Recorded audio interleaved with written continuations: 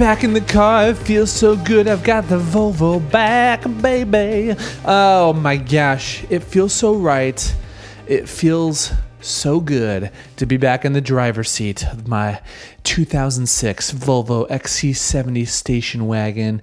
Limited edition gray. Actually, not limited edition. Just about every one of them was gray with a darker charcoal trim.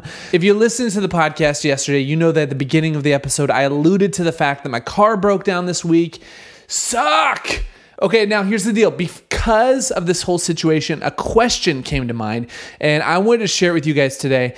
The question is one that I am convinced, I know from personal freaking experience, I guarantee this question, if you take it and you change it into a mantra, if you keep it consistently close to your mind daily, this could change your interpersonal interactions with people and turbocharge your ability to convince other people to do things for you or join you in convincing anybody to do something that you ask of them. This is one of the greatest secret mental weapons of my career and of the majority of personal interactions when it comes to, I'm not even going to say business stuff, just in life in general. The question is this: what's in it for me? Now, I know it sounds super selfish, but in all actuality, the question is not one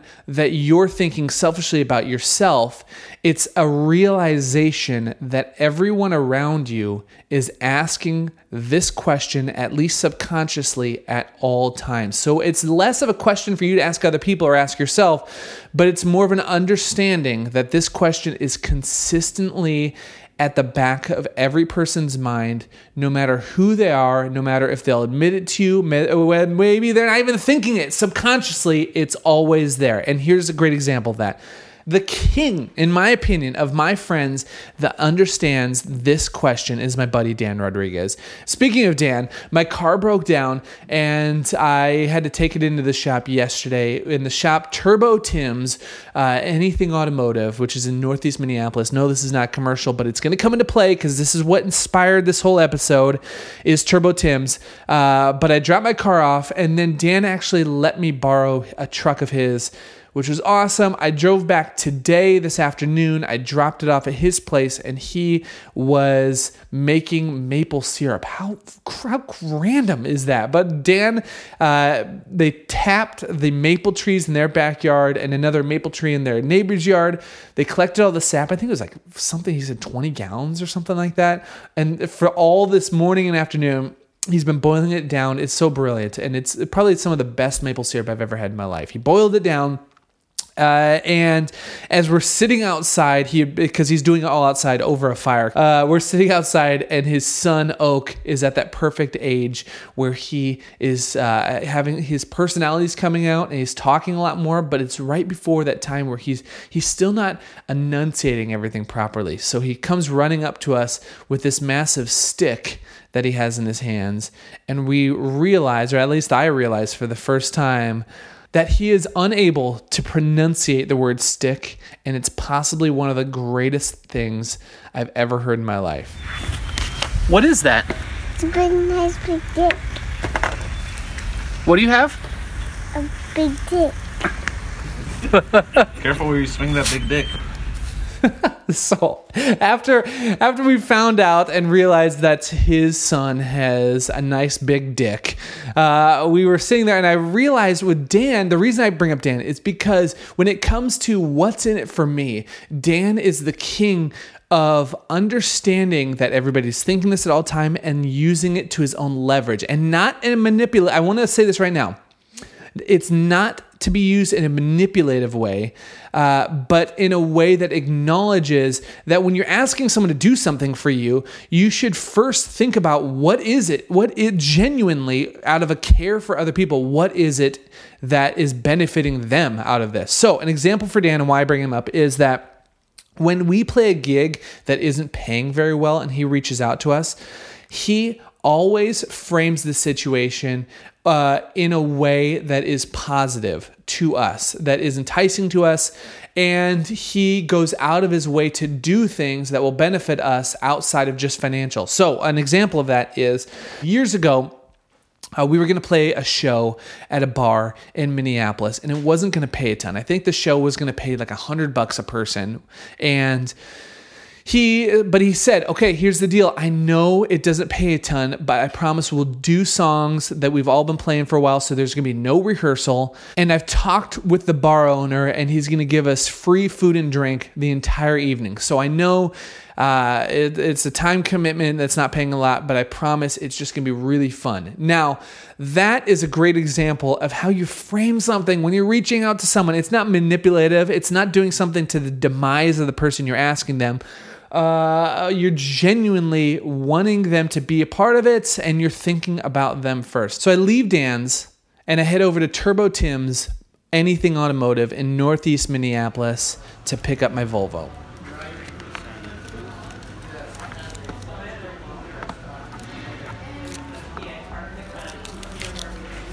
The thing about Turbo Tim's is that if you live in Minneapolis, even if you haven't gone to them, most likely you've heard of them because their bumper stickers are littered across hundreds of cars in Minnesota.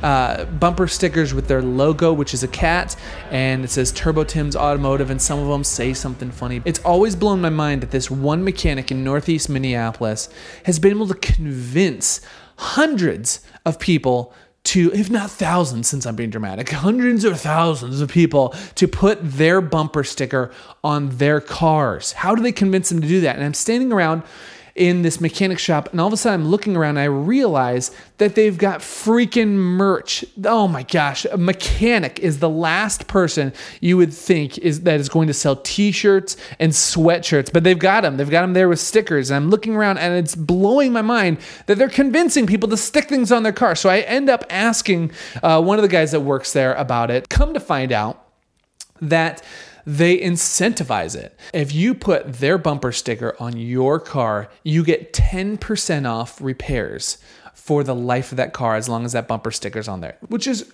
a crazy discount.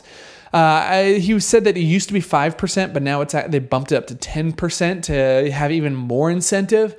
And I realize the brilliance of this is because it's shifting the focus from what do I want from you, which if normal mechanics is like, of course, I want free advertising. I want you to put my logo on the back of your car. But how do you convince people to do that? You incentivize it, and the brilliance is that they've thought about it from other people's perspective. Not only are we getting something out of this by asking you to put this on your car, we are recognizing that we want you to get something out of this too. It's a mutual relationship, give and take right there. So it got me thinking today, what would happen if all of us, whether you're emailing somebody to ask them for a favor, or you are trying to convince someone of something, or you have an idea, what would happen if we recognized that every person we meet subconsciously in their mind is thinking, what's in it for me? And how can we use that not to manipulate others, but to change the way we view the world and view and frame